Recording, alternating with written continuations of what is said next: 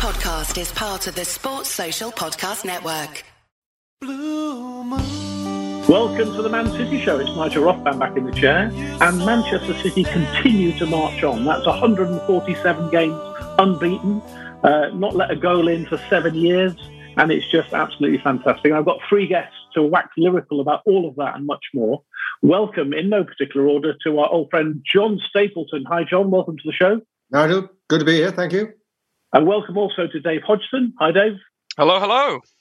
And to Lisa Rabinovitz. Hi, Lisa. Hi, Nigel. Listen, can we just start, please? I saw a comment on Twitter recently that non-City fans were saying how boring it must be to watch City every week. And I just kind of wanted to start on that point. And maybe, Lisa, you can kick us off here. How bored are you, Lisa, watching Manchester City this season on this amazing run? I'm so bored, I just don't know what to say anymore. They're putting me to sleep. Just, honestly, I don't care whether people think we're boring. It's so not boring. I can't watch other football matches because they're so boring. Or just lacking in quality.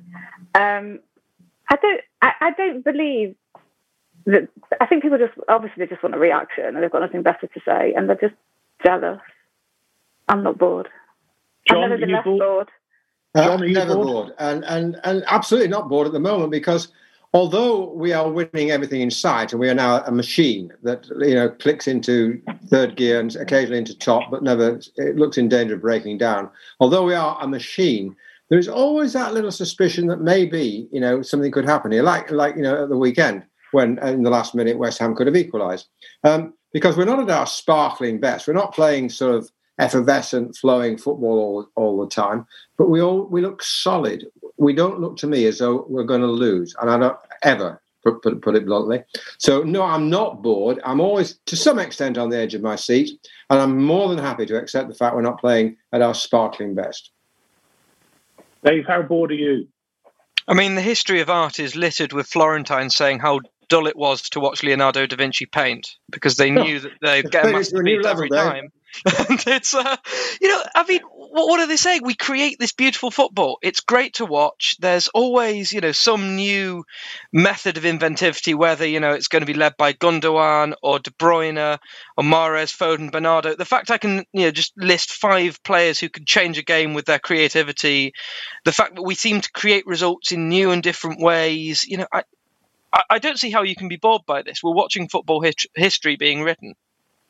But others are saying that, aren't they? Others are using that word because we're predictable. We play it a certain way. We just keep the ball and we pass and we pass and we pass. I'm trying to work out maybe why people say it's boring, Dave, here. So you could construct an argument that says it's predictable, it's the same, and we sort of try eventually find a way through, and it's boring watching that every week.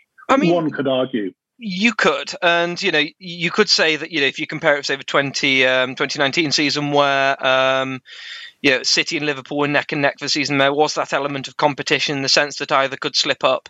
That maybe does create a more competitive environment in that way. But you think two of the last 4 seasons, you had Liverpool running away with it last year, you had City running away with it a couple of years before that. This is happening more and more, that we have a breakout team who come along and the way they're doing things is that little bit different, that little bit better, that little bit more exciting. And people talk about great seasons a little bit, but people always talk about great teams. When we hear, certainly when I hear people talk about football in years gone by, there's always certain great teams. You hear people talk about Stanley Matthews' Blackpool, or the Manchester City side of the late 60s, or the Liverpool team in the 80s. People talk about great teams, and I think we're seeing something that's going to be talked about in that way. And yes, maybe people will complain at the time it's boring. I don't think history will remember it like that. And what's boring? What's boring, Nigel, about a team that's after the start of the season was in 11th position, 12th position in the league, surging forward to what looks like, fingers crossed, touching wood, an almost unassailable lead at the top. I mean, there's nothing boring about that. It's just absolutely remarkable. And it's relentless, and it works. And for me, it's exciting. I'm excited by it. Lisa, you're excited? I know you get excited about lots of things, and then this must be one of them, surely. I'm a lot more excited about it than I was at the beginning of the season and last season. Last season, I was bored. I mean, I suppose, therefore, you could see why our rivals fans might be bored. But I don't think it is that. I just think it's a lot of these people just love to find something negative to say about City rather than actually just go, you know what, this is a great team. And there are plenty of people who are saying this is a great team. I think it's easy to not see that when, especially on social media, that you pick up on all the negativity. We all pick up on the negativity more easily than we do the positivity. But I also think it's not just down to the way we're playing. Most teams aren't really offering us much in the way of competition this season. Let's talk about unlike who we played at the weekend. I think Nigel is just a limp and tedious argument created by our envious critics. That's the top and bottom of it. Let's, John, talk about the positives then, because there are so many positives to talk about. What's impressed you particularly, or maybe who's impressed you particularly? I did see a tweet from you earlier on that seems to have got a bit of a reaction. There's one particular player you singled out, but help us expand a bit on some of the positives and what's been really special about these last few weeks then, John. Well, I singled out young Zinchenko because on Twitter earlier this afternoon, and it got a very positive response from a lot of City fans agreeing with me that I think he's one of the unsung heroes of Manchester City. When he came into the team, he got a lot of stick, and I made a couple of mistakes, but he's a very young guy. And don't forget, we picked up this lad for £1 million from some random team in Russia which no one had ever heard of. He was a midfield player. Pep turned him into a left back, playing him out of position in the best league in the world, probably. And he made a couple of mistakes, but he's got better and better and better, and he's adopted to his game. Don't forget also that at one stage he was going to go to Wolves, and he said, no, I want to take my chance at Manchester City. Now, I applaud that kind of loyalty, and I applaud that kind of courage, because he didn't have to do that. He could have gone to Wolves, and he would probably have played for Wolves all that season, but he didn't. He stayed with City, he got injured, he fought his way back into the team, and now he's in this, like so many City players, in this role where you think, well, he's down on paper as a left back, but he's actually playing in midfield, and he's doing it well. He's hardly put a foot wrong this season. I would probably make a complete bollocks of it now on tomorrow night now. But anyway, I said that, commentators curse and all that. But I think he's terrific. I mean, and talk about value for money. I mean, Phil Foden we got for nothing, but this lad's the cheapest player we've got, and he's great. And I think also he does not, to just finalise my point, he doesn't get the credit from a lot of the fans, and certainly in the media, that he actually deserves. He's as I say, an unsung hero. Agreed. Lisa, I know your history of City fullbacks is deep and extremely rich in terms of your comments over the years. There are various fullbacks we could mention, but just sticking with Zinchenko, I guess you agree with John, an unsung hero? Yeah, completely. I mean, hopefully, fingers crossed, this will be the second Premier League winning season that he has played at left back, when, as John said, he was not bought as a left back. I think there's some players don't get the credit they deserve, and it sounds awful to say it, but I think sometimes the lack of criticism is the credit that they're getting. They do go a bit unnoticed, but we've always had players like that. Gareth Barry never got the credit he deserved generally. Certainly didn't get the plaudits that the players around him got, but players like him and like Zinchenko now allow everything else to happen because they're doing their job well. I think it's also probably helped him playing in a back four, although he's not always in the back four, that is very solid this season. That's helped everybody, but he just gets on with it. You're going to get the right level of effort from him. And he never seems to be a player who's complaining about the fact he's not getting the chance to play in midfield. I like him. Dave, one of my Twitter correspondents said a few minutes ago, if you'd have said to a City fan 12, 18 months ago that a back line would have comprised Zinchenko, Cancelo and Stones, you'd have been laughed out of the room. And look at it, fantastic. Dave, a quick comment on Zinchenko or anybody else you particularly want to pick out as maybe an unsung hero, someone who doesn't quite get the credit they deserve in this fantastic winning run? Well, one thing I wanted to add on Zinchenko is, in a lot of ways, he reminds me of James Milner. You've got that sort of central midfield player who can play in all these different positions, works hard, can kind of do all these different roles in a slightly different way. And I think he's one of the things that he is not getting enough praise for, as well as his general performance, is what he's allowed Cancelo to go out and do. Because Cancelo is one of those unusual type of fullbacks who is not just bombing along the right, he's bombing along through the centre, through the left, all over the pitch. You can't necessarily have two players doing that. You need someone like Zinchenko who can do that defensive role with that a little bit more rigour, but also knows how to drop into midfield, how to sort of play it simple while Cancelo takes on these more difficult aspects. And I think there's no coincidence in the fact that Cancelo's best performances have come as Zinchenko has been taking the left-back role. Maybe that does ask more questions as to how whether Zinchenko is the right left-back to be playing when Kyle Walker's playing and you want a more orthodox sort of set of fullbacks. But I think the best players historically are the players who not only give good performances themselves, but get the best out of the players around them. And maybe Cancelo is not around him to the extent that he's not around anyone, because he seems to be all over the pitch nowadays. But, I think he's really facilitated that role. And also just one word on the fact that from everything, you read about the actual inner goings on of the club, Zinchenko is one of the big parts of that dressing room. He's always getting involved with the youth teams and, sort of geeing players up, and big part of the club, real sort of, not dissimilar to Micah Richards, that kind of happy, gregarious personality from the senior team that really sort of is able to exude his influence around the club, and I think that's just wonderful to have. I've always wondered. I wondered recently that if he were to be sold, whether that's to Wolves or anybody else, would he be sold as a fullback or a midfielder? I mean, because for most of his time that I've seen, he's played in that fullback position. I just wonder, as a scout or somebody looking at him, what would they buy him for? He still plays. I think he still plays the Ukrainian midfield, though, doesn't he? So, yeah, I mean, he is a midfielder, I suppose, is the answer to the question. But extremely versatile and done a great job. John, can I mention KDB, who clearly been out for a while? He's come back. One of the questions we've been asked on Twitter is, does Kevin De Bruyne now unbalance the team? Because we've played this certain way without him on a fantastic winning run. The last couple of games since he's come back in, it doesn't seem as balanced. Is that fair, or do you see something else going on? Yeah, KDB, who, from facial appearances anyway, could be Zinchenko's dad. Love child. Anyway, has he unbalanced it? Well, it's almost heresy to say this, isn't it? But to be quite honest, I will say, I don't think we miss KDB, actually. I mean, he is a fantastic player. He's probably the best midfield player in Europe, if not one of the best in the world. And against West Ham at the weekend, he started off, I thought, by his imperious standards, rather rustily. He looked a bit, off the pace. And then, of course, we had an amazing pass across to Diaz to score. And you think, yes, thank you, Kev. That's why we love you. He's a brilliant player. Does he unbalance the team?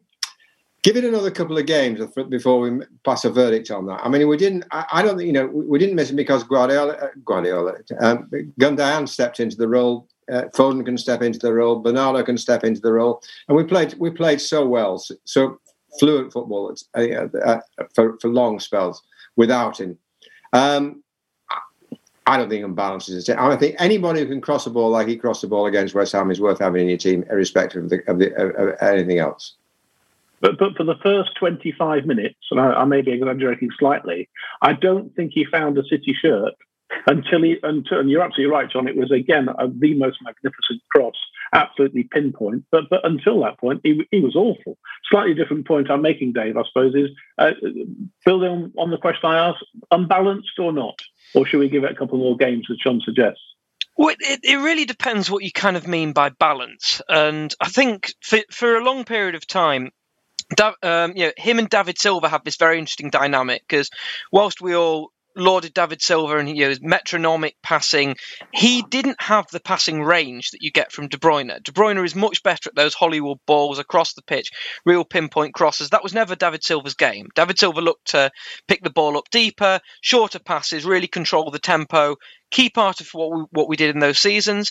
But that's kind of changed a bit now. Gundogan is not playing the David Silva role. He's playing the Ilkay Gundogan role, and the whole dynamics in that midfield have changed. I'd say Rodrigo is a more defensive player necessarily than Fernandinho, who will do aspects of what we now see from Gundogan. Gundogan is now doing aspects of what we'd see from Silva, and the whole sort of mix of that midfield has changed quite a lot. So, in a game like this where we saw maybe you've kind of got Bernardo, Foden, De Bruyne, they're kind of rotating that central midfield berth a little bit alongside Gundogan and Rodri, who've been that bit more staple. They're very different players. We're seeing very different things there. But in a game like West Ham, where they're sitting deep, it's going to be harder to pick them apart in the same way. Sometimes a player who's as accurate with the ball as De Bruyne is great to have. He moves in different ways.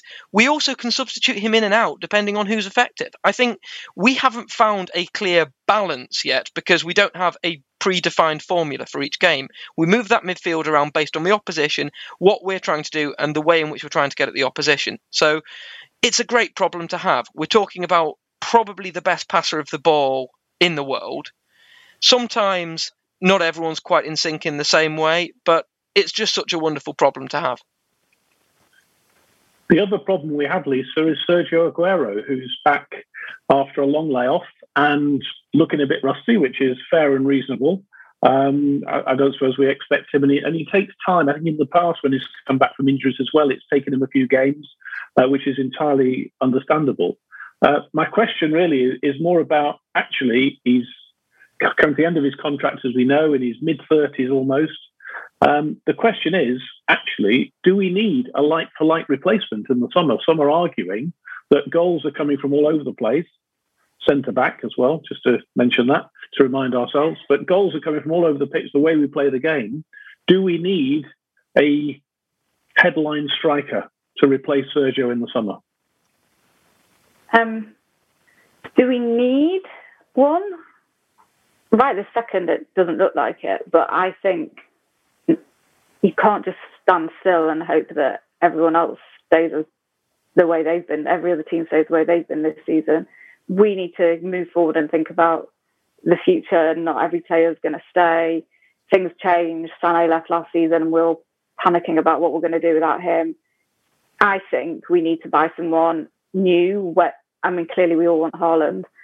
But I don't think it's like it is talking about like for like.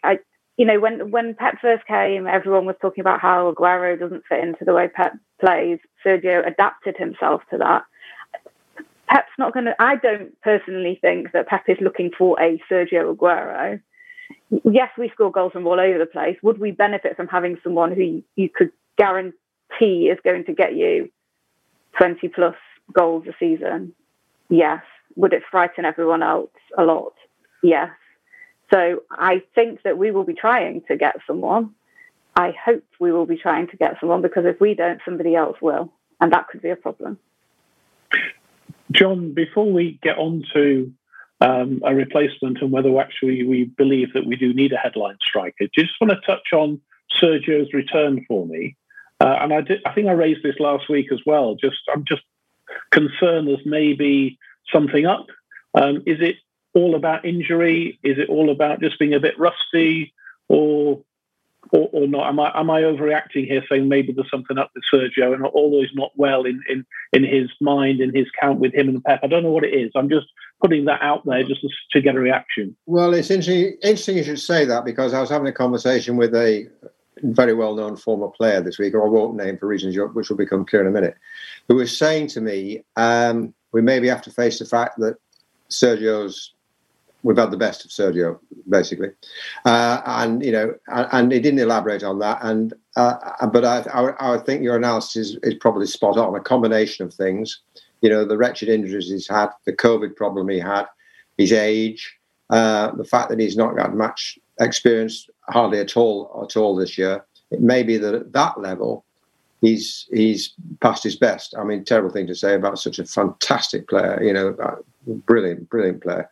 in a world of his own. People, I mean, it used to slightly annoy me when people used to say about Jesus, he's no Aguero. There is no other Aguero. Forget it. He's a one-off. Don't even think for a single minute anyone could be as good as that, because they won't be. But to elaborate the point, if we are going to go for someone, I've seen Harry Kane's name mentioned, and although fantastic striker he's been, I wouldn't go for Harry Kane. A, he's too old. B, he's got dodgy ankles. Haaland's the boy. I saw Haaland at Molde in Norway. Now, why was I in Molde in Norway? My son's wife comes from Molde, and we happened to be there when they were playing Hibs one night. And this kid came on. Well, he didn't come on. He started. I think he was 17. He might have been 18. He beat Hibs on his own. He got a hat trick. It was unbelievable. And I just looked at his record this afternoon, and he's scored almost a goal a game wherever he's gone. And he's currently playing for Borussia Dortmund in the Bundesliga. Not bad for a lad who's still 20 years old. So if we're going for anyone, that's who I go for. Your view, Dave, on the Aguero situation? Well, as I said, last time I was on, Aguero is one of those players who's been a little bit, a nice problem to have for Pep, but I don't think Pep ever goes out and says, I really need a striker.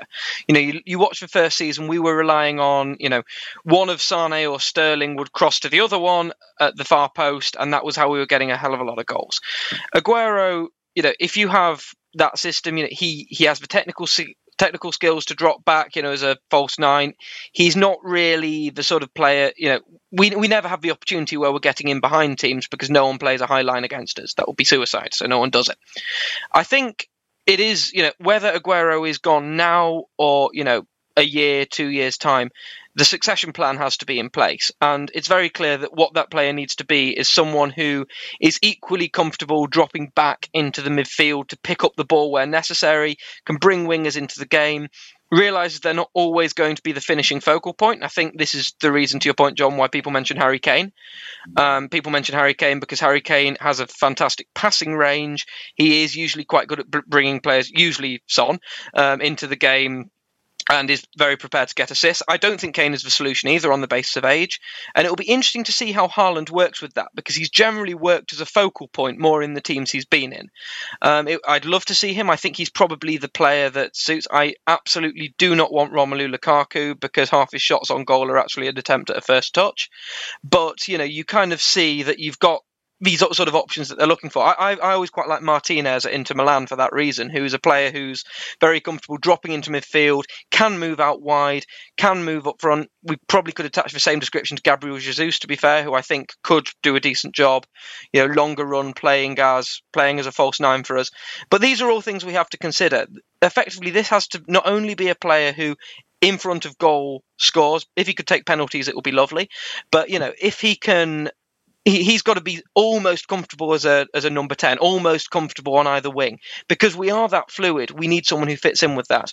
Haaland shows the signs of being that sort of player, but he's not really played that role enough for me to come out and say, absolutely bang on, he's the man to do it. Can we look at the back four then? We touched on it earlier on, and in terms of Diaz, who has been a revelation. I mean, it's just incredible the impact that he's had on the side. One of the statistics I absolutely love that I saw today, that Stones and Diaz have scored more goals than they conceded in the 16 games that they've started together, which is just a fabulous, fabulous statistic, which is just brilliant. But let's just think about Diaz for a moment, John, and the impact he has had. I mean, we've all said that since Company's gone, we've missed that leadership. We've had a few seasons where our defence has been the issue. We'll never win the Champions League with a defence like that. But suddenly, we feel we've got a leader there. We've got someone who seems to galvanise the people around him.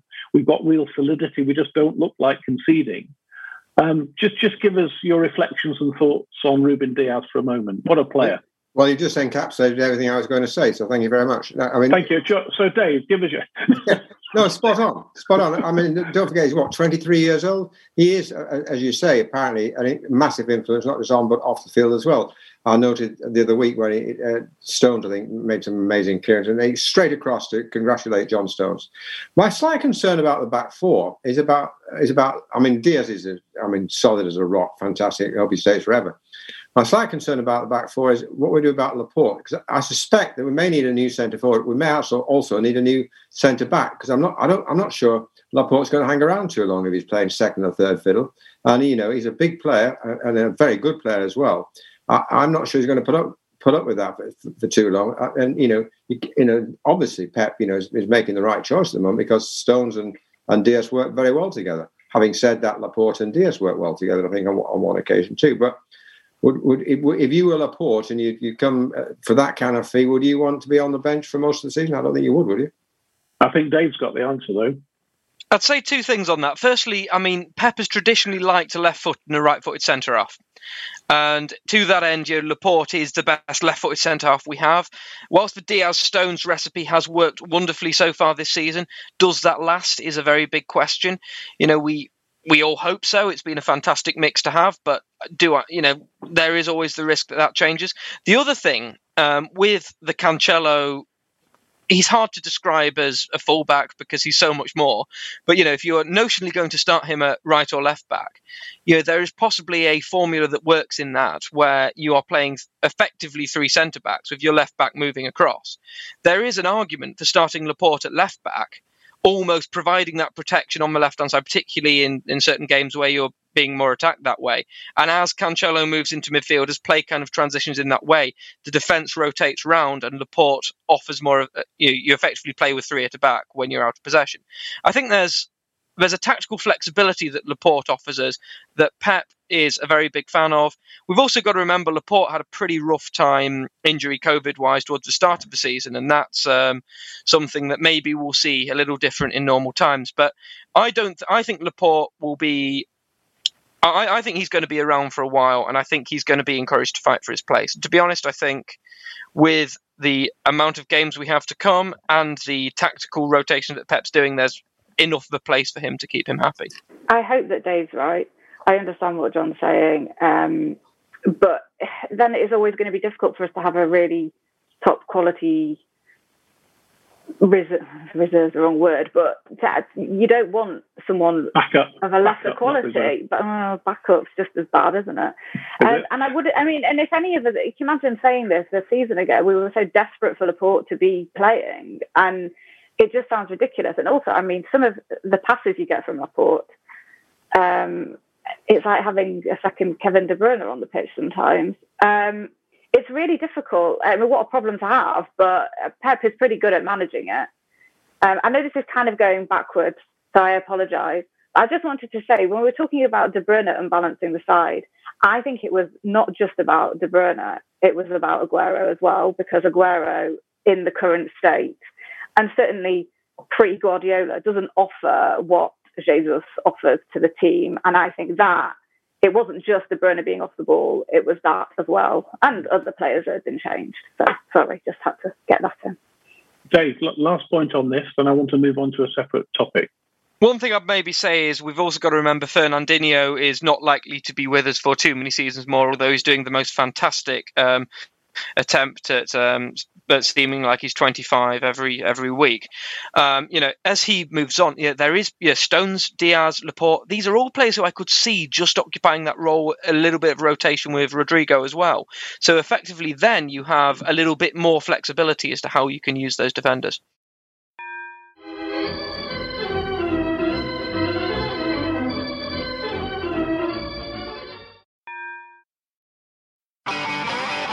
If you want an e-bike that doesn't look like it's made for the shopping precinct, something that's less Mr. Bean and more Steve McQueen, check out the range of bikes from London-based Cooler King. From dope 250-watt city bikes to Harley Bobber-inspired 750-watt beasts that can tear your face off while leaving your smile intact. Cooler Kings are made in limited numbers, yet highly affordable. Check them out now on the web at cooler.bike or find them on Instagram with hashtag CoolerKingBike. Cooler.bike. E-bikes that are cool AF.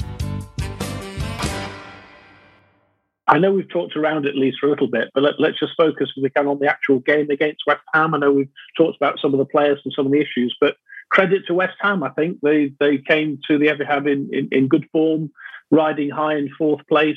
Credit to Moyes and his team, I think. Absolutely. I mean, they clearly came with confidence from what they've been doing, but confidence in what they know they can do and the system they play, and they weren't trying to do anything differently, and they're doing a very good job of that. And Moyes, I never want to say I like David Moyes when he went to Manchester United, but I have to say that he's done a really good job there. And I think most West Ham fans didn't want him back, did they? So I think they're all probably eating their words now. But he always created us problems when he came with Everton, and his side definitely gave us a challenge. They scored, which no one has done for however many hours it was before that. And you know what? If they'd have come away with a point, I don't think many people would have said they didn't deserve it. So for us, that was I think a very important and very good 3 points. John, you're always very generous in your praise of other teams and opponents when they do well. I guess it's going to be no different today with West Ham. No, it isn't. I thought it was a massive win for City because West Ham are a damn good team. And Moyes, as he's just said, has done a terrific job with players who, those two Czech lads he's brought in, yeah, they are Czech Republic, aren't they, the two of them? They've been absolutely terrific. And he's got the boy from Brentford, Bernardino. No, not Ben, what's his name? You know what I mean. Ben the guy, Rama. Sorry? Ben Rama. Ben Rama, thank you very much. I've seen him often at Griffin Park many times. Good buy as well. But, you know, they're not sort of real, none of them are really top flight players he's brought in, but they've worked extremely well in that combination. The centre forward, you know, Miguel Antonio, good, powerful striker, always a worry. No, I thought West Ham played extremely well. And as I said a little bit earlier, they were a bit unlucky not to get a draw. And I agree with Lisa, you couldn't have complained if they had at the end of the day. And they nearly did, of course, in the fourth or fifth minute added time. That my heart was in my mouth. David, anything to add in terms of West Ham and Mr. Moyes? Yeah, I think in a lot of ways they kind of remind me of sort of Martin O'Neill's side you saw for Aston Villa, where you've got really built to counter attack. You know, good sort of solid banks when when they're trying to sort of absorb possession, and then they move forward damn quickly. For us, that's always going to be the sort of team we struggle against, to the extent that we're struggling against anyone at the moment. So, you know, I kind of saw it as a big test. Was very impressed with how they set up. You know, I thought that John mentioned Soufal, their right back. You know, it reminded me of Zabaleta on so many instances. You know, super strong at the back, bombing forward. They were really, very. Very well placed, and if we're even making Lingard look good, I mean, there's all sorts to be said about the miracles that Mr. Moyes is working. Let's look forward. We're going to talk about Europe in a moment, because we had a pretty impressive victory, a very easy victory against German opposition this week. I just want to talk about the next 9 days, though, this is frightening when you think in the next 9 days. We've got Wolverhampton Wanderers this week, all at home, of course. We've then got Stretford coming to the Etihad, and then Southampton. So 3 home league games within 9 days. John, just thinking of that, and the fact we can get 9 points in those, surely we've certainly got one hand, if not two hands, on the Premier League trophy if we win all those 3, surely. I think you're right. Hesitant as I am to make that kind of prophecy, but I think you're right, Nigel, and particularly if we beat United. It's very hard to see how any team would, win 3-4 on the trot and City would lose 3-4 on the trot, which is what, in effect, it takes. It is an important period. And in a sense, we're lucky that all the games are at home. It's not like the lunacy of last week where we're having to come back from Germany, have a day off, and then play at midday the following day, which is crackers, really. But that's the great strength of Man City. We've got 2 teams, let's face it, effectively 2 teams Pep can call on. And he is the Heston Blumenthal of football in that sense, because he knows very well he can mix and match them all and it'll still work. Well, it's certainly working this season around. So I'm quite confident we'll come out of this with at least 6, if not more points, actually. And I think if we get 9 points out of the next 3 games, we are, to all intents and purposes, assuming no cataclysmic downturn in our fortunes, we're home and dry. And if he's the Heston Blumenthal, I guess that Cancelo must be the Snail Porridge, I would have thought, if you had to choose one. Yeah, would you say? Who's that for? Cancelo, he would be the snail porridge, wouldn't he? If he's Heston Blumenthal, that was his favourite. That was his famous dish he pulled together, wasn't it? Snail porridge, I think. Yeah, you got the advantage of it there. I thought I was trying to work out how snails came into it, giving Cancelo's pace. But yeah, no. I was going down completely the wrong track. Yes, exactly. You're way ahead of me in culinary matters, and many more, Nigel. Yeah, I'm sure that's not true. So, big 9 days coming up then, Dave. Sum it up for us. Yeah, I mean, Wolves have disappointed me this season. I always think they've got a very deep pool of talent. Obviously, last season they caused us no end of problems. They've got some players. Traore, I think we're all vaguely terrified of, having seen what he's done to us in the past. I think Pedro Neto, Pedense, they've got a really good, deep set of attacking players, nearly all Portuguese. It's a wonderful team. To be honest, I thought they would kick on more under the Espirito Santo. I thought they'd have a much better year this year and possibly be pushing for top four. They haven't done that, but still pretty dangerous. Some team were playing on Sunday, not going to talk too much about that. And then Southampton, they've... there seem to be two Southamptons. There's the one that can turn out a massive result and the other one who seemed to leak 8 or 9. So that one could... I think Southampton, we should be okay. Wolves always worries me, and the derby, we should be fine, but those games can throw up all sorts of things. And Lisa, Dave's given us a nice assessment of each of the games. I'm interested in your view about the Premier League in terms of, does it mean win those 3 and we're home and dry, or do you have a different view? I think if we won those 3, even I would struggle to find a negative slant to put on it. I particularly think as long as we don't lose to United, I would like to think we're not going to lose the other 2 as well. Then I think just not losing the derby is probably enough. Lisa, can we look back then to Borussia Mönchengladbach then as well, which seems a long time ago now, but a professional, dominant, brilliant performance. Let's remind ourselves this is the last 16 of the Champions League, and we just looked so comfortable and so dominant. It was a joy to be almost boring, you could say, Lisa, going to an earlier part of the show, of course, possibly. Possibly. We probably should have had more goals, but it's very rare that I'm not really that worried. Obviously we needed to score a goal, but I just never felt so comfortable watching us play in the Champions League. It's ridiculous. I hope it continues, because we always seem, for once, it felt like Pep just played the right team, didn't overthink the situation. Not that necessarily there was anything to overthink in that particular draw.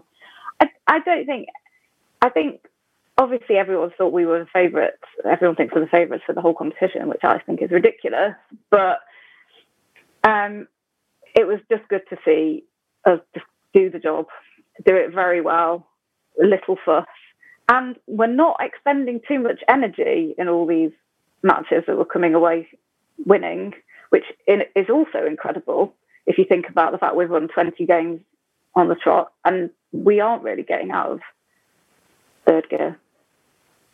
John, you've enjoyed a few European campaigns over the years.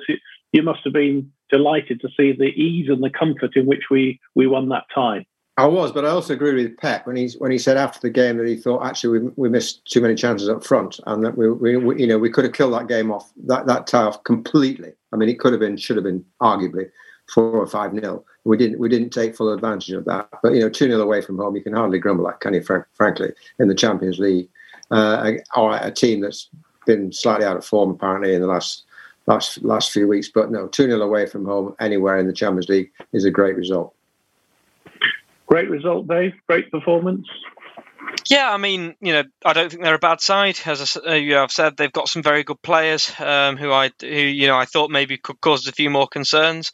There was a couple of moments where we looked a little bit shaky. I agree with Lisa completely. I think calling us favourites is baffling. You look at the strength in depth of someone like Bayern Munich, and I think they're still very hard to look past. We can beat anyone on our day, so can they. It's going to get more interesting as this goes on, and I'd be quite interested to see us get a harder draw in the quarterfinals to really sort of calibrate what we're like against some of the real strong teams. But I suppose one thing I'd like to say, once we've got the next couple of games over and done with, our fixture list starts to look nicer just as it gets rougher in all the other competitions. So if we were going to do this, now's the chance. Can I pick up on this with you, please? And I want to start with you, Lisa, in terms of this favourites tag. In this podcast, we've already said, somebody said, this is probably the most difficult league in the world. And we also know that we are unbeatable. We don't let goals in. So with my devil's advocate hat on again, it's not altogether surprising. We've got our defence sorted. We're not letting any goals in. We've got experience in the competition. So, of course, we're favourites. It's not a surprise. It's not a ridiculous situation that the brilliant, the fantastic, the record-breaking Manchester City are favourites. We're going to win every other competition. Why not this one? Of course we're favourites. Discuss. Specifically the Champions League, or just in general being favourites? Let's start with the Champions League. Because that's the one that you guys, I don't think John's I've not necessarily given him an opportunity to have a say on this, but you and Dave particularly have both said it's ridiculous that we're favourites for the Champions League. My argument, or one could argue, that it's not a ridiculous argument to say that we're favourites at all. I agree with Dave. I think that Bayern Munich has to be favourites. I think if you then said we're next, I would understand that. But I don't see how, with Bayern Munich still there, that we could be favourites. We have, yes, we've got experience in the competition, but our experience is basically bottling it every time we get anywhere near, and they won it. So, very convincingly. And I feel much more, if we come up against them, which I don't know how it will go, but one assumes that we'd probably have to beat them to win it. I have more confidence this season than I did last season. But would I go into that game thinking, oh, this is going to be easy? Clearly not. Sure. I think that if they had, for some bizarre reason, found themselves no longer in the competition, then yes, fine, we probably would be favourites, justifiably. But with them still in it, I just don't think that makes any sense. John, it's not unreasonable, is it, for us to be favourites for the Champions League this season with everything I just said? No, not given the run of form we're in at the minute. No, it's not unreasonable at all. Do you know what? There's a tiny bit of me sounds absolutely. I'm only kidding when I say this in a way, but there's a tiny bit of me hopes we don't win the Champions League, because if we do, I think Pep might leave, and I don't want Pep to leave. I think he might see that as right, goal achieved. Thank you very much indeed. Onward and upward to wherever, Miami or wherever he wants to go next, or put his feet up. So, but of course, I'm joking. I want them to win the Champions. I want them to win everything. I have to say I'm hesitant about winning the City's prospects of winning the Champions League for the reasons that have already been outlined. Having said that, at the beginning of this season, I said I didn't think City were going to win the Premiership, and I didn't then because the form didn't suggest it. I've completely changed my mind. So who knows? Who knows? And what about this tag of winning all four then, John, as well, as our time draws to a close? We are favourites to win all four. How do you feel about that one then? Won't happen. No. Everton away in the FA Cup's not easy, for a start. I can't see us achieve. I mean, we're a fantastic team, but I really can't imagine that. I think if we win 3, it'll be remarkable. Dave, great squad, great run of form, best manager on the planet. All 4, mate. Go on, stick your head on the block. Say, yeah, we're going to do it, Nige. No, sorry. But I think we could well come out with a domestic treble again, which is, by all accounts, still a record-breaking, fantastic season, or record-equaling, but fantastic season. Bayern Munich, I still can't look past the Champions League. I also worry if we came up against PSG. I think they're perfectly positioned to beat a team like us with the way, sort of pace they can get from their attack. I think they catch us out quite meaningfully, and I'm always worried about Juventus as well. I think there's 3 teams there I've just listed that could beat us. And, I just still think there's a certain naivete that we exhibit in the Champions League that would ultimately cost us. And, we always talk about the quadruple as being too much of an ask because games come thick and fast. The demands, the physicality, all these different things. It's even more so this year. Why is it, if anything, it should be less likely that a team does it this year than any other year. So, no, it's madness for me that we're even being linked with it. Do you know what? I think I know what Lisa's going to say, but we'll let her say it anyway. So, Lisa, the last word is yours. Well, yeah, I mean, obviously, I don't think there are many City fans who believe this. It's all media hype. and it gives something for people to talk about all the time, but including us, obviously. But the thing is, with the Premier League, it looks unlikely that we're not going to win it now. And why? Because we're playing consistently well. Yes, obviously you take that form into cup competitions and you would think you'd also win those matches. But cup competitions are different. You do need some luck sometimes. And equally, the team you're playing can get some luck. And then it's over before you blink. And we've got, as John said, we've got Everton in the next round of the FA Cup. Won't be easy. Spurs, I love Spurs. And now they've got Bale really on fire by the looks of things. And if we come up against them, Kane and Son, we know that they can cause us problems. We could lose that. I mean, obviously I want us to win all of them. Do I think we're going to win all 4? No. If we do, wonderful. I don't care if I'm wrong. I mean, who's going to care? Which City fan is going to care being wrong about that?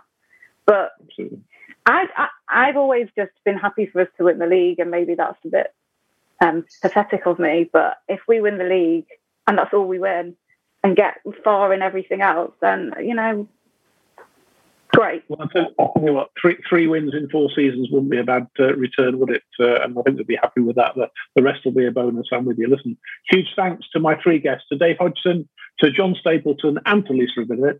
This is Nigel Rothman saying thanks for listening, and we'll talk to you all very soon.